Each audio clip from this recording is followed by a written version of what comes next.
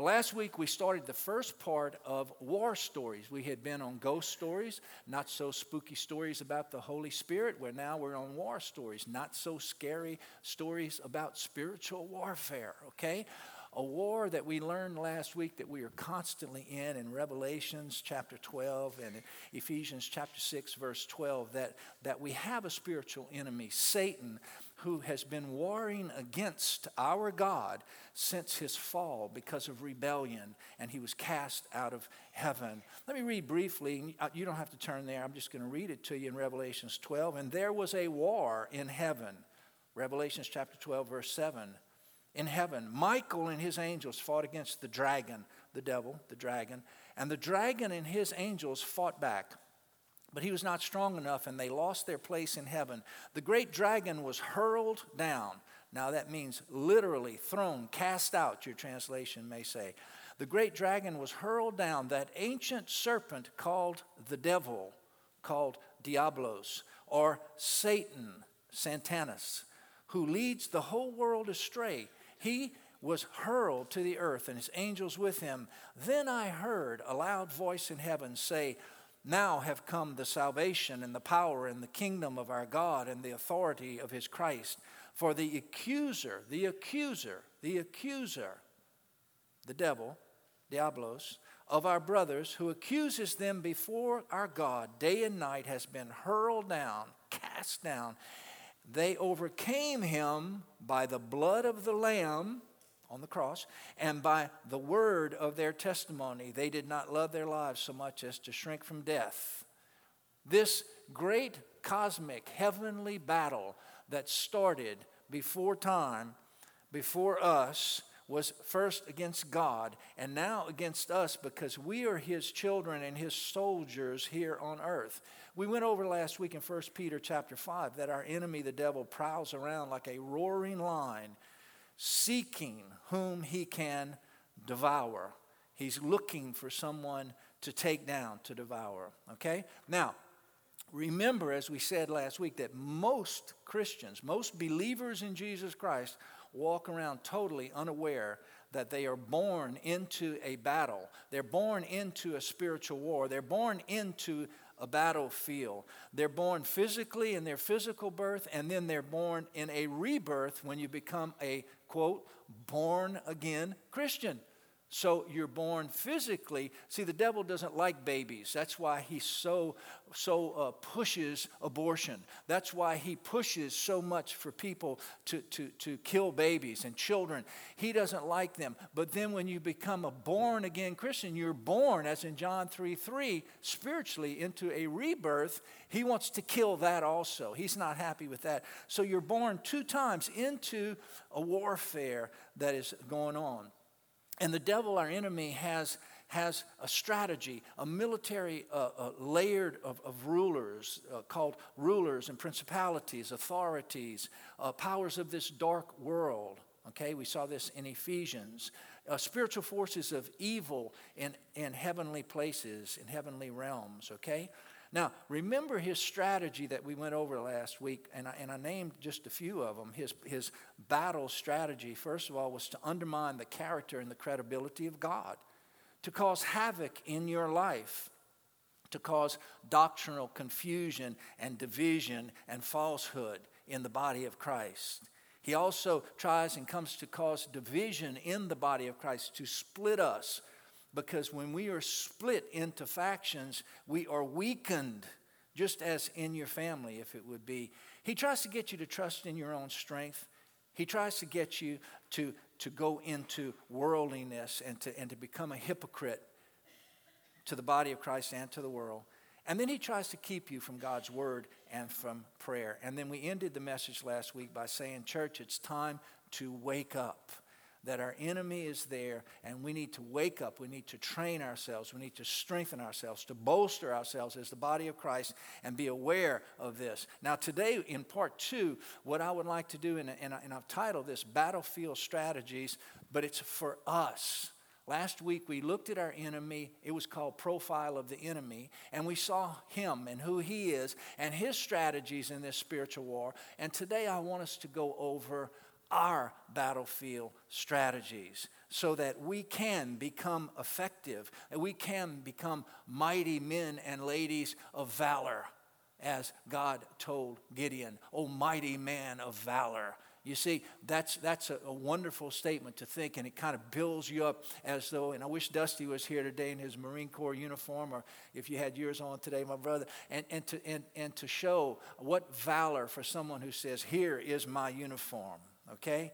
Now, we've already read last week. I'm going to read the full 1 Peter 5, 8 through 9, because I want you to get the gist of this. Now, listen to this. In 1 Peter 5, 8 through 9, you don't have to turn there. I just want you to hear this. Listen to what Peter says. He says, "Be self-controlled and alert. Be self-controlled and alert. For your enemy, the devil, prowls around like a roaring lion, looking for someone to devour." Now listen to this. Be self-controlled, alert. Your enemy's prowling around to destroy you.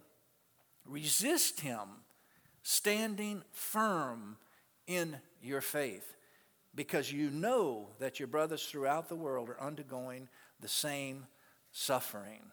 Okay? Now, James 4:7 says this. How many of you with children have sang that song? It's a famous children's song on James 4:7, and that's how we just memorized it automatically. James 4:7 says, "Submit to God, resist the devil, and what? And he will flee from you." Now, there was a little children's song. Remember, we'd sing it to Caleb all the time. But you have to submit to God, okay? Then you resist the devil, and he, the devil, will flee from you.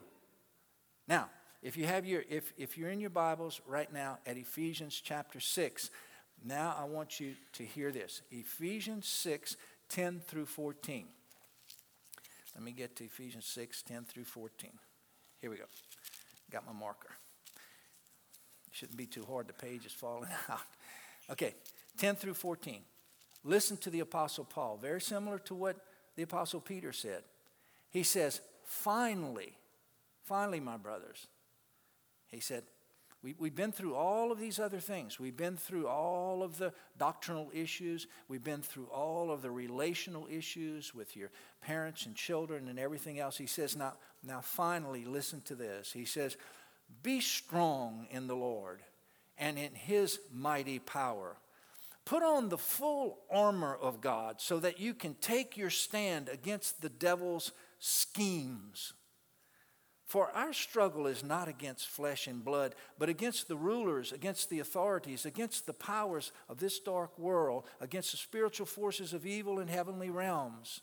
Therefore, put on the full armor of God, so that when the day of evil comes, you may be able to what? Stand your ground. And after you have done everything else, what? To stand. And verse 14, again, stand firm then. And then he lists all of the armor, which we're going to go over next week, and I'll have some practical demonstrations and application in your life for that. Listen to me carefully. For years, I've been trying to get this church to memorize 2 Corinthians 10, 3 through 5. Can anyone in here recite it? I know Brother Tim can, because he recited it the other day. Don't be bashful, for though we walk in the flesh, we do not war according to the flesh, right? But our weapons are mighty in God through Christ Jesus, what? For pulling down, what? Strongholds. Taking every imagination, taking every pretension, everything that would want to lift itself up against the what? Knowledge of God. And taking every what? Thought captive to the obedience of Christ Jesus. For 8 years, I've been trying to get everyone in here to memorize that scripture. Put it on your mirror, put it on your car, on your dashboard, whatever. Go to sleep listening to it. It's safe, because it deals with what I'm preaching on now, because we are under attack every day of our Christian walk. And even if we can memorize that scripture, it will keep us in a particular place, and that's your first point. Here's where it's going to keep us. It's going to keep us not only prepared with the Word of God, but it's going to keep us in a wartime mentality, and that's your first point. Our strategy, our battle strategy starts with staying in a wartime mentality. I remember my first pastor, Brother Francis, telling us that all the time. He said a wartime mentality is completely different than a peacetime mentality. Okay? Now, Ephesians 6:10, we just said, finally be strong in the Lord. Put on the full armor of God that you can stand. And he says again, stand your ground. Then he says stand, and then stand firm. 4 times he uses that word right there. 1 Peter 5, we just read, says stay alert. Stay alert. Stay alert. Be ready for the evil day, for the day when your enemy comes, so that you can be ready to resist him. Now, if we stay aware, if we stay in a wartime mentality, aware of this ongoing battle with Satan that's going on, we will not be taken by surprise. And that's one of our enemy's tactics. He wants to take us by surprise. It's really strange how we can be even walking in the grocery store or we can be walking down the sidewalk and totally unaware of who is around us or what is around us. Are you with me? Have you ever been shopping and someone just walked up next to you and just scared the daylights out of you? Have you been there? Yesterday I was working in the yard trying to beat the rain, trying to mow the grass, and I had my weed eater and I'm weed eating, and all of a sudden I sensed the presence of this big person next to me, and I just jumped back with that weed eater. I mean, like I'm going to really do him in with a weed eater, okay? And it was our son Caleb and Stephanie who had come over to visit. And he scared the dickens out of me. I was just, you're unaware because you're so much, right? Don't we go all our lives every day, tomorrow morning, it's like we forget about this, and we forget that there's spiritual warfare, and we forget that it's real, and we go on with our lives and our work and everything else, and then we get blindsided by the enemy. If you stay in a wartime mentality, that won't happen. He wants us unaware. He wants us spiritually lazy, lulled into inactivity in God's word or even in prayer. How many of you remember Nikita Khrushchev, who was the head of Russia? One day in the United Nations, he said, "We will take the United States without firing a shot." Remember that famous statement? What do you think that meant? It meant that they weren't going to have to really attack us. It meant we would just lull ourselves. We would just lazy ourselves. And they would just come in and take us without firing a shot. And that's what the enemy, the devil, wants us to do. A wartime mentality brings unity, purpose, courage, ownership, sacrifice. A peacetime mentality usually brings laziness, indulgence, false security, and disunity, and this is a very, very dangerous place to be. Let me tell you something, church. I'm a child of the 60s, okay? Came up in the whole Vietnam, the whole thing, and everything else. I saw firsthand what peace at any cost brings, okay? I saw what that brings. I saw what love without commitment brings. I saw what privilege without responsibility brings. And I want to tell you what it brings. It brings an entire generation lost in self-indulgence, in moral decay, and dependence on the government. That's what it brings. But when you have a wartime mentality, like our nation has had in times past, in World War II. Even I remember in the first Gulf War, we were at Family Life Church's Wednesday night service, and I was preparing for a leadership meeting, and the hallway door just burst open, and the youth pastor, Alden Baudouin, hollered out frantically. He said, "We're bombing Baghdad." I'll never forget that. Now, you talk to our parents, those of us who have parents who are still alive, who were around in World War II, they remember turning that radio on and hearing our president say that Pearl Harbor had been bombed. Well, what happens is our nation comes together at a time. Remember 9/11? How we came together. And really, I was hoping, church, that I was hoping, my brothers and sisters, that was going to bring the body of Christ together in the nation, that we would see revival and all. It lasted 3 or 4 weeks. More people came to church for 3 or 4 weeks, and then they went right back into their peacetime mentality. But remember that when President Bush stood on that heap of rubble at 9/11, and he said, "We will find you, and we will You will pay for what you have done here, and the resolve of the American people will not be broken. Y'all remember that? It brought such a unity. It brought such a strength. Well, the same thing applies with us in Christianity. The same thing applies with us. We need to come together as the body of Christ and see that there's a war going on, and we have to combine our faith. We have to stick together in prayer.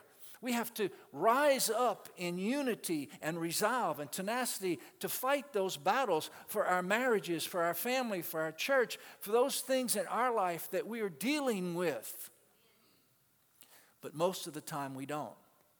What we do is we just enter into a state of nothingness. We are lulled in, and he comes in and he takes whatever he wants. He grabs whatever territory he wants without us fighting at all. At all. So our number one strategy should be to keep a wartime mentality. Secondly, we should strengthen our weakest battlefronts, our weakest points, okay? Now, I've never been in the military, but if I would ask Brother Darren, or if Dusty was here, or if Brother Daniel was here, who served 2 tours, and I'm sure there are other men here, Brother Bob was in the service, and if I were to ask you about this weakest battlefront, this weakest point, you could probably give me a 30 or 40-minute lecture on what that means. Is that correct? He's shaking his head. Yeah, sure you can, because they understand that. Listen to what Scripture says. Our weapons are divinely powerful for pulling down. Now listen, strongholds, for demolishing arguments and every pretension that sets itself up against the knowledge of God. Now listen, Romans chapter 12. Paul is saying, I urge you, brothers, to offer your bodies as living sacrifices, holy and pleasing to God. Do not conform any longer to the pattern of this world, but transform by the renewing of your mind. Colossians chapter 3, Paul again, they understood this completely. Since you have been raised with Christ, set your hearts on things above, for Christ seated you at the right hand of God. Set your minds, that word there means thoughts, wills, and affections, on things above, not on, for you died and your life is now hidden with Christ in God. Now listen to the battlefronts that those 3 scriptures alone contain. Battlefronts, strongholds, which are territories that have been given up in your life.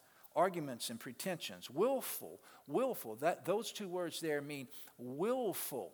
That doesn't mean something that was taken from you or forced on you. You have willfully entered into a mental state of debate, and I think my way is the best way, and that's what that means. That's what's going on there. Thoughts, believing the lies of the enemies. Our bodies, that's a battlefront. Our body is a battlefront where the devil wants us into carnal thinking, into the lusts of our flesh and satisfying those fleshly things. Our wills and our affections. This is another battlefront, okay? Now, again, something that I've been trying to teach you when I'm long gone, I hope y'all remember this, is that we're made up of 3 things. We're made up of a body, right, which is our earth tent, right? So we all have a body, which is an earth tent. It's all it is. I mean, from dust to dust, Paul called it an earth tent, all right? We have a soul, and we have a spirit. Our spirit man, our spirit person, our spirit is where our conscience is. Our spirit is where the Holy Spirit speaks to us, that still small voice, where we feel these unctions and directions from the Holy Spirit. But our soulish realm, that third part of us, is our what? Mind, will, and emotions. Now, if I can please get y'all to understand this, please understand this, that the spirit battle has already been won. Look over there, that cross. It's already won. He already did it. Jesus said, it is finished. The body is going to die, okay, and we'll have a heavenly body, a perfected body, okay? But the soulish realm is what we deal with here on earth, and it is where the devil battles us. It's his realm that he wants to draw us into, mind, will, and emotions, because he knows, and here's your warning. Please listen. I'm speaking to you as soldiers today. Here's your warning, soldiers. Listen to me. Your enemy wants you fighting his fight in his realm, the soulish realm, because he will beat you to death in the soulish realm. If he can get you in a fight of will, where it's your will, I've got a strong will, and I know that I can beat this, and I've got every self-help book that's ever been written, and I know that I can sit down and grit my teeth and all. Well, you grit your teeth till you're down to the gums, but you're going to lose because you're in his realm. Until you say, devil, you're going to enter my ring, which is a spiritual ring. You're going to enter into the realm of the Spirit, because my battle is won by the blood of Jesus Christ. And I have victory because of the blood of the Lamb and the word of my testimony. And you cannot have me or my children. And in the name of Jesus and the blood of Jesus, get your hands off of them. Then he is shaking and shattering and he's running. For every knee will bow and every tongue confess Jesus as Lord. And you start calling on the name of Jesus. You see, then you're not in his ring. You're not fighting in his realm, brother. You're not fighting his fight. He's fighting your fight, and he's already lost that one, because our Lord and Savior, our champion, already beat him. Are you with me? So please, church, don't get drawn into his fight. And I shared this many times with you. I don't know about y'all, but I've seen many films of Cassius Clay, Muhammad Ali, when he was a young man. Brother, he was unbeatable. And the devil wants you in his ring, fighting his fight, like Muhammad Ali got them to all fight his fight with his rope-a-dope tactics and everything else. And they were beat before they stepped in the ring. Please hear me. Don't fight the devil's fight. Now here's your question. What does this mean to me? Yeah, but what does this mean to me? Well, which one of your fronts needs to be strengthened? Where's your weakest link here? Where's your battlefront that needs to be strengthened? Is it the fleshly realm? Are you having to deal with anger all the time? With lust? With greed? Do you have a weak link or a weak battlefront line with stubbornness and self-righteousness, or being strong-willed, unbendable? It's my way or the highway. No compromise, okay? Are you an emotional roller coaster? You know, I mean, one day the world is, doom, gloom, and despair on me, whatever that country song used to be. And the next day, everything's fine. I mean, you're having emotional problems. Are you selfish, self-centered? Are you self-serving? Now, listen to me, dear ones. Listen to me. Every one of us has a weak battlefront, an area that could be strengthened. It doesn't mean that you're the most horrible thing walking the face of the earth and God is up there looking at you and saying, oh, I'm so ashamed of him. Every one of us, including me, we have an area that we could work on. And you see, that's the one we need to work on, because that's the one the enemy's going to come at for you. He's going to come at that area because he knows it's your weakest battlefront. So our strategy number 2 is that we've got to do that. Now, if you don't know, just a little tip here. If you don't know, you say, well, I don't know. What is my weakest battlefront, Brother Marshall? Well, ask me. I'll tell you. And if you don't believe me, ask your children. And if you don't believe them, ask your wife or your husband. If you don't believe them, ask your boss. If you think, well, he's just my boss, ask the people you work with. They'll tell you. Thirdly, your strategy, understand who is really in your corner. Understand who is the head of your battalion, who's really fighting for you. 1 Samuel chapter 17, 2 Chronicles chapter 20, Judges chapter 7. 1 Samuel 17, just to let you know quickly, that's where David, King David, is a young kid, and he goes out, you're pretty much all familiar with the story, to fight Goliath, a 9-foot-tall giant. 9 feet. I mean, this guy made the shack look like he was little bitty. 9 feet, and he's gone out to fight him. Nobody wants to fight Goliath. Goliath is taunting the Israelites. He's saying, come on, guys, that's the best you got. Send me somebody who can, just send me one and we'll go toe-to-toe, and whoever wins, he's thinking, I got this in the bag. Listen to what David says. He says, you come to me, you big oaf. Okay, he was taunting him. He said, you come to me with a sword and a spear and a javelin, but I come to you. He said, I come against you in the name of the Lord Almighty, the God of the armies of Israel. Listen to this. All those gathered here will know that it was not by sword or spear that the Lord saves, but the battle is the Lord's, and he will give you into our hands. And King David, and we're going to learn this in 2 weeks from now. I'm going ahead of myself, but I'll tell you anyway. I'll give you a little head start here. He charged the giant.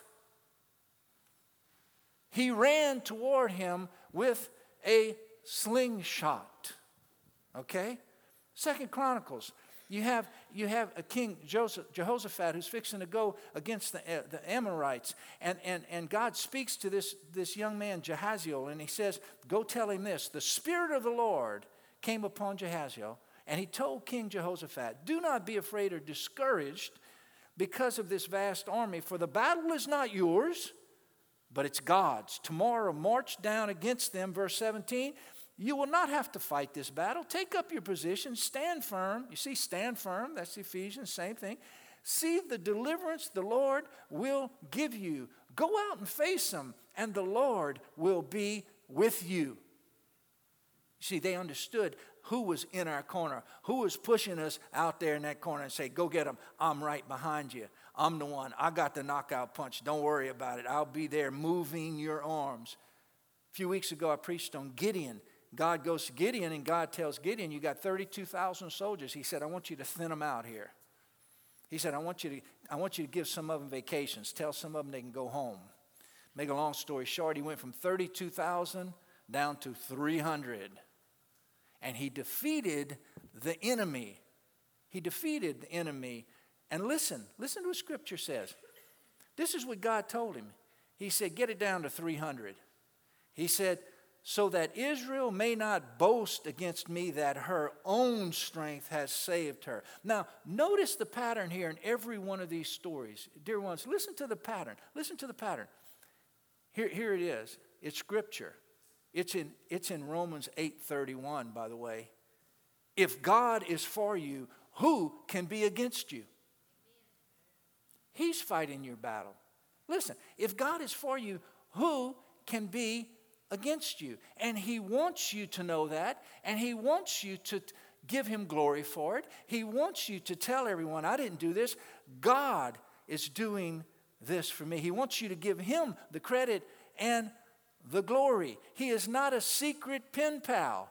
He wants you to tell everyone, hey, this ain't me. Believe me, I can't do this, but my God can. Okay? This isn't some kind of undercover thing that God is doing. He wants you to say, listen, I don't know how to do this, but my God can do it for me because he can defeat the enemy, and I give him all the glory. Why? Why is it? Now here's our question on this point. Why is it that we leave God out of our battles so often? All of us, including me. Times that I've heard June say, Marshall,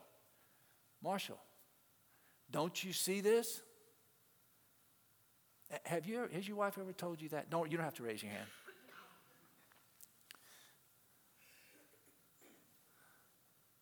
Why do we leave him out? I'm going to tell you, I've only come up with 2 reasons that I can think of. If you have another one, you let me know. Okay? One of them is just ignorance, where you're unaware. You don't know.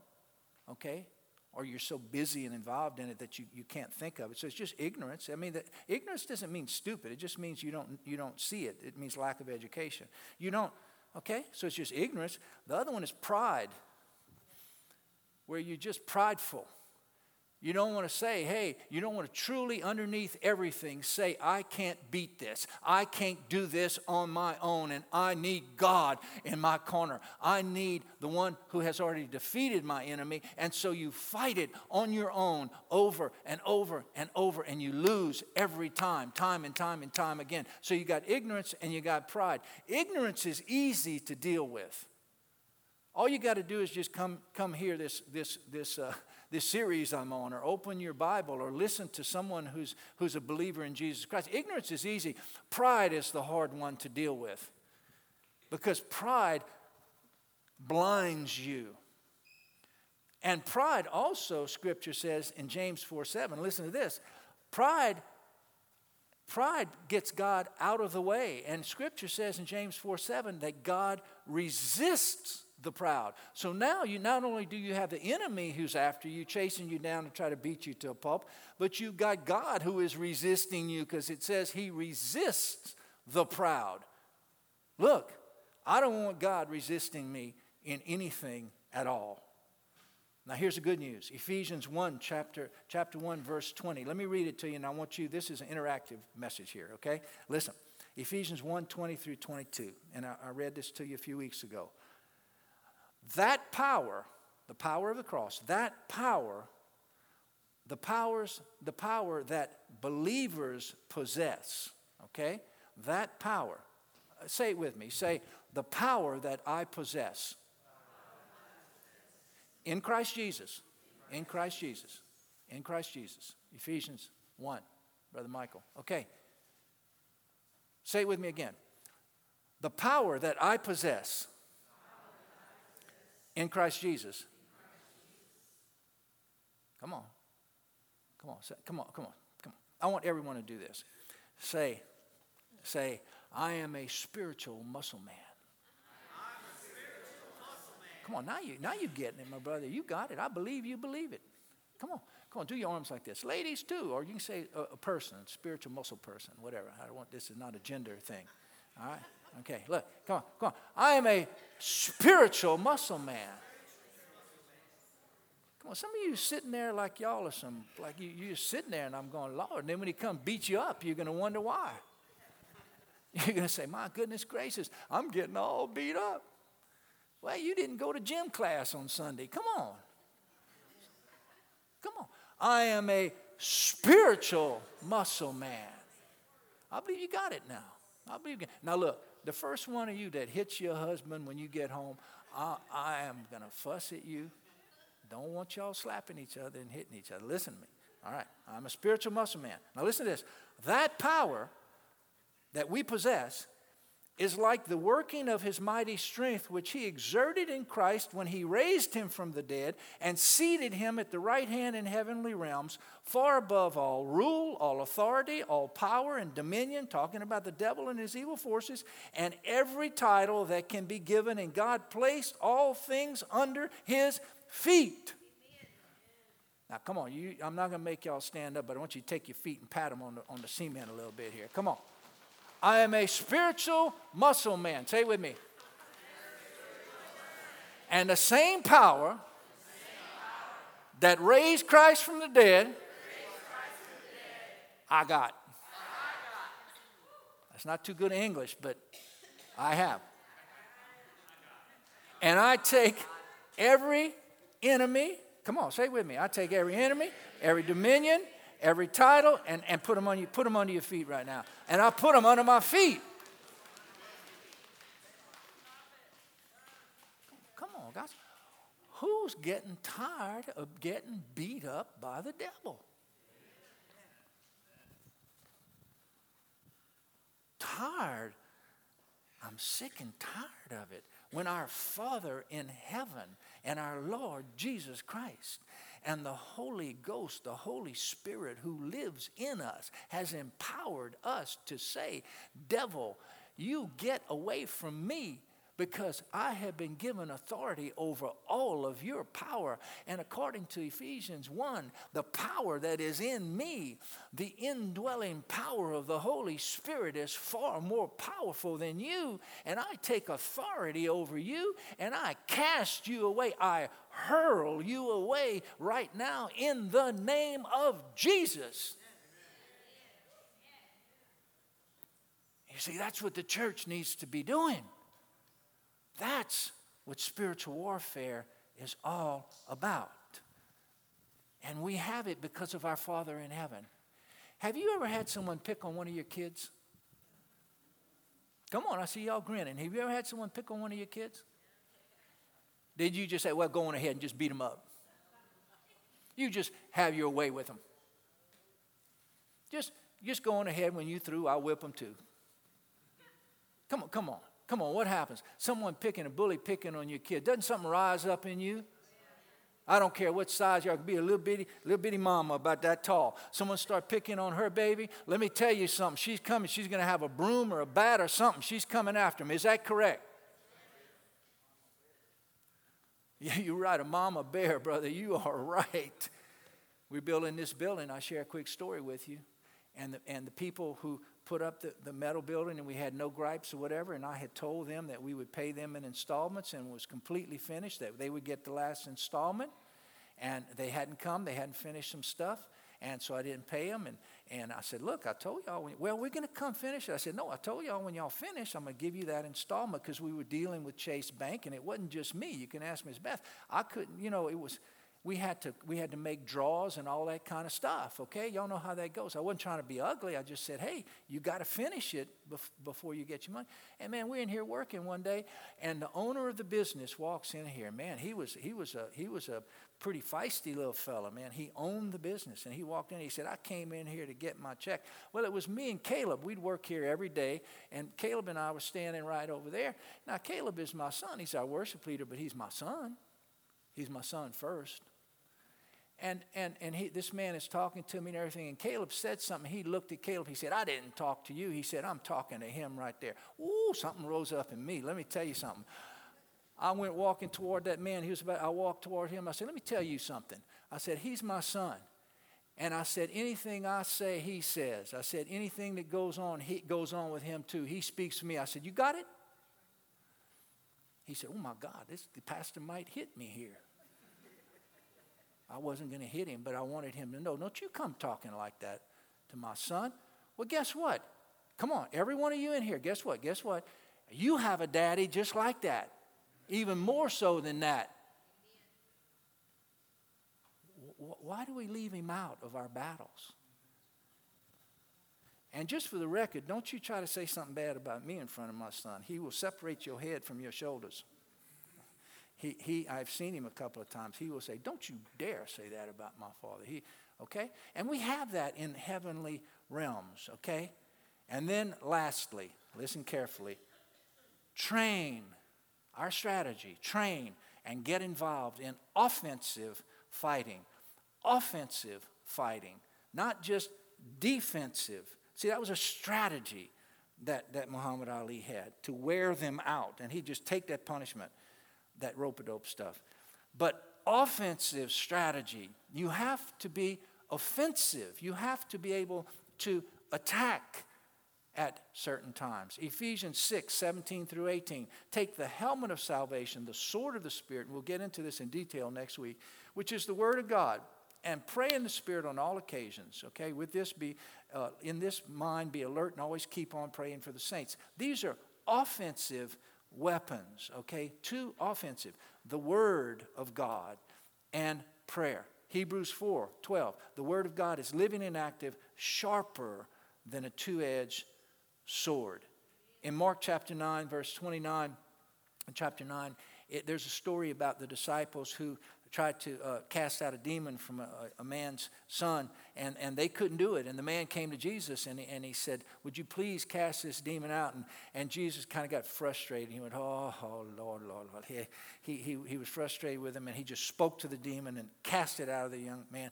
And the disciples came to him in verse 29, and they said, Lord, why couldn't we cast this demon out? And he looked at them, and he said, listen, this is a quote. He said, some come out only by prayer. And in another text, it says, by prayer and fasting, okay? Prayer and fasting is offensive weapons.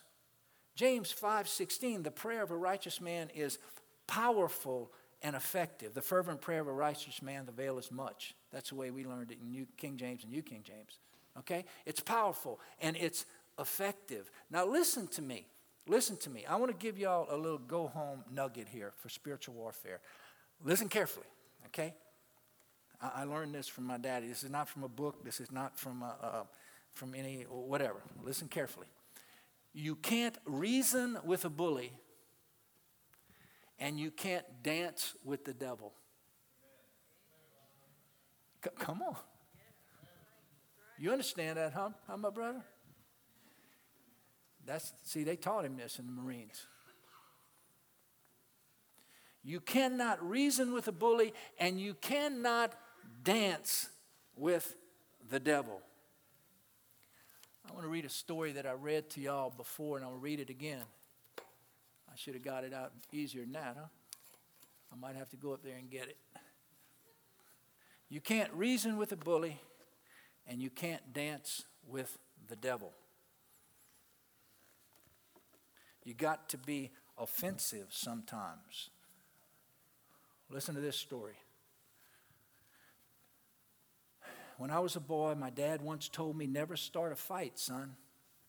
But if you have no option, hit first, hit fast, and hit hard. Never start a fight. Never pick.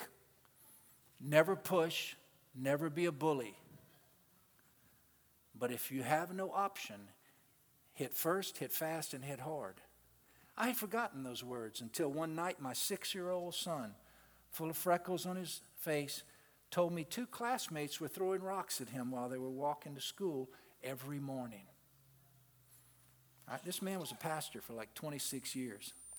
We met him, Brother Kirk, remember? Bill Perkins? Nice guy. After swallowing my anger and deciding to withhold my dad's advice, I looked Ron in the eyes and said, tell him to stop. He said, I did, Dad, and they just laughed at me and picked up another rock. I said, ask your mother to tell him to stop. He said, I did. And what did she do? Come on, Dad, what do you think happened? They ignored her. Naively believing that all fathers had the wit of Bill Cosby and the wisdom of Ben Cartwright, I told Ryan I'd call the father of one of the boys. A few minutes later, I picked up the phone and called Walt, a bear of a man I had met at one of those boarding school meetings. He seemed nice enough, and I was assumed he would want to work it out peacefully. Walt, your boy's been throwing rocks at Ryan during their morning walk to school. I was hoping if you'd ask him to kind of throw them in the other direction. After a silence, Walt cleared his throat and said, you know, Bill, when I was a boy, my dad always told me to work out things myself. Why don't we just let the boys work it out? I quickly surmised Walt had graduated from the Homer Simpson School of Parenting and didn't believe in parental intervention. Yeah, my dad used to tell me the same thing, Walt. That's what I'm going to do. I didn't mention the specifics my dad told me. I hung up the phone and returned to Ron's room and told him, I spoke with Joe's dad. Yeah, what did he say? In that moment, I had a very important decision to make. It took me about half a second. I looked at my son and said, he said if his son picks up a rock tomorrow that you're supposed to hit him first, fast, and hard.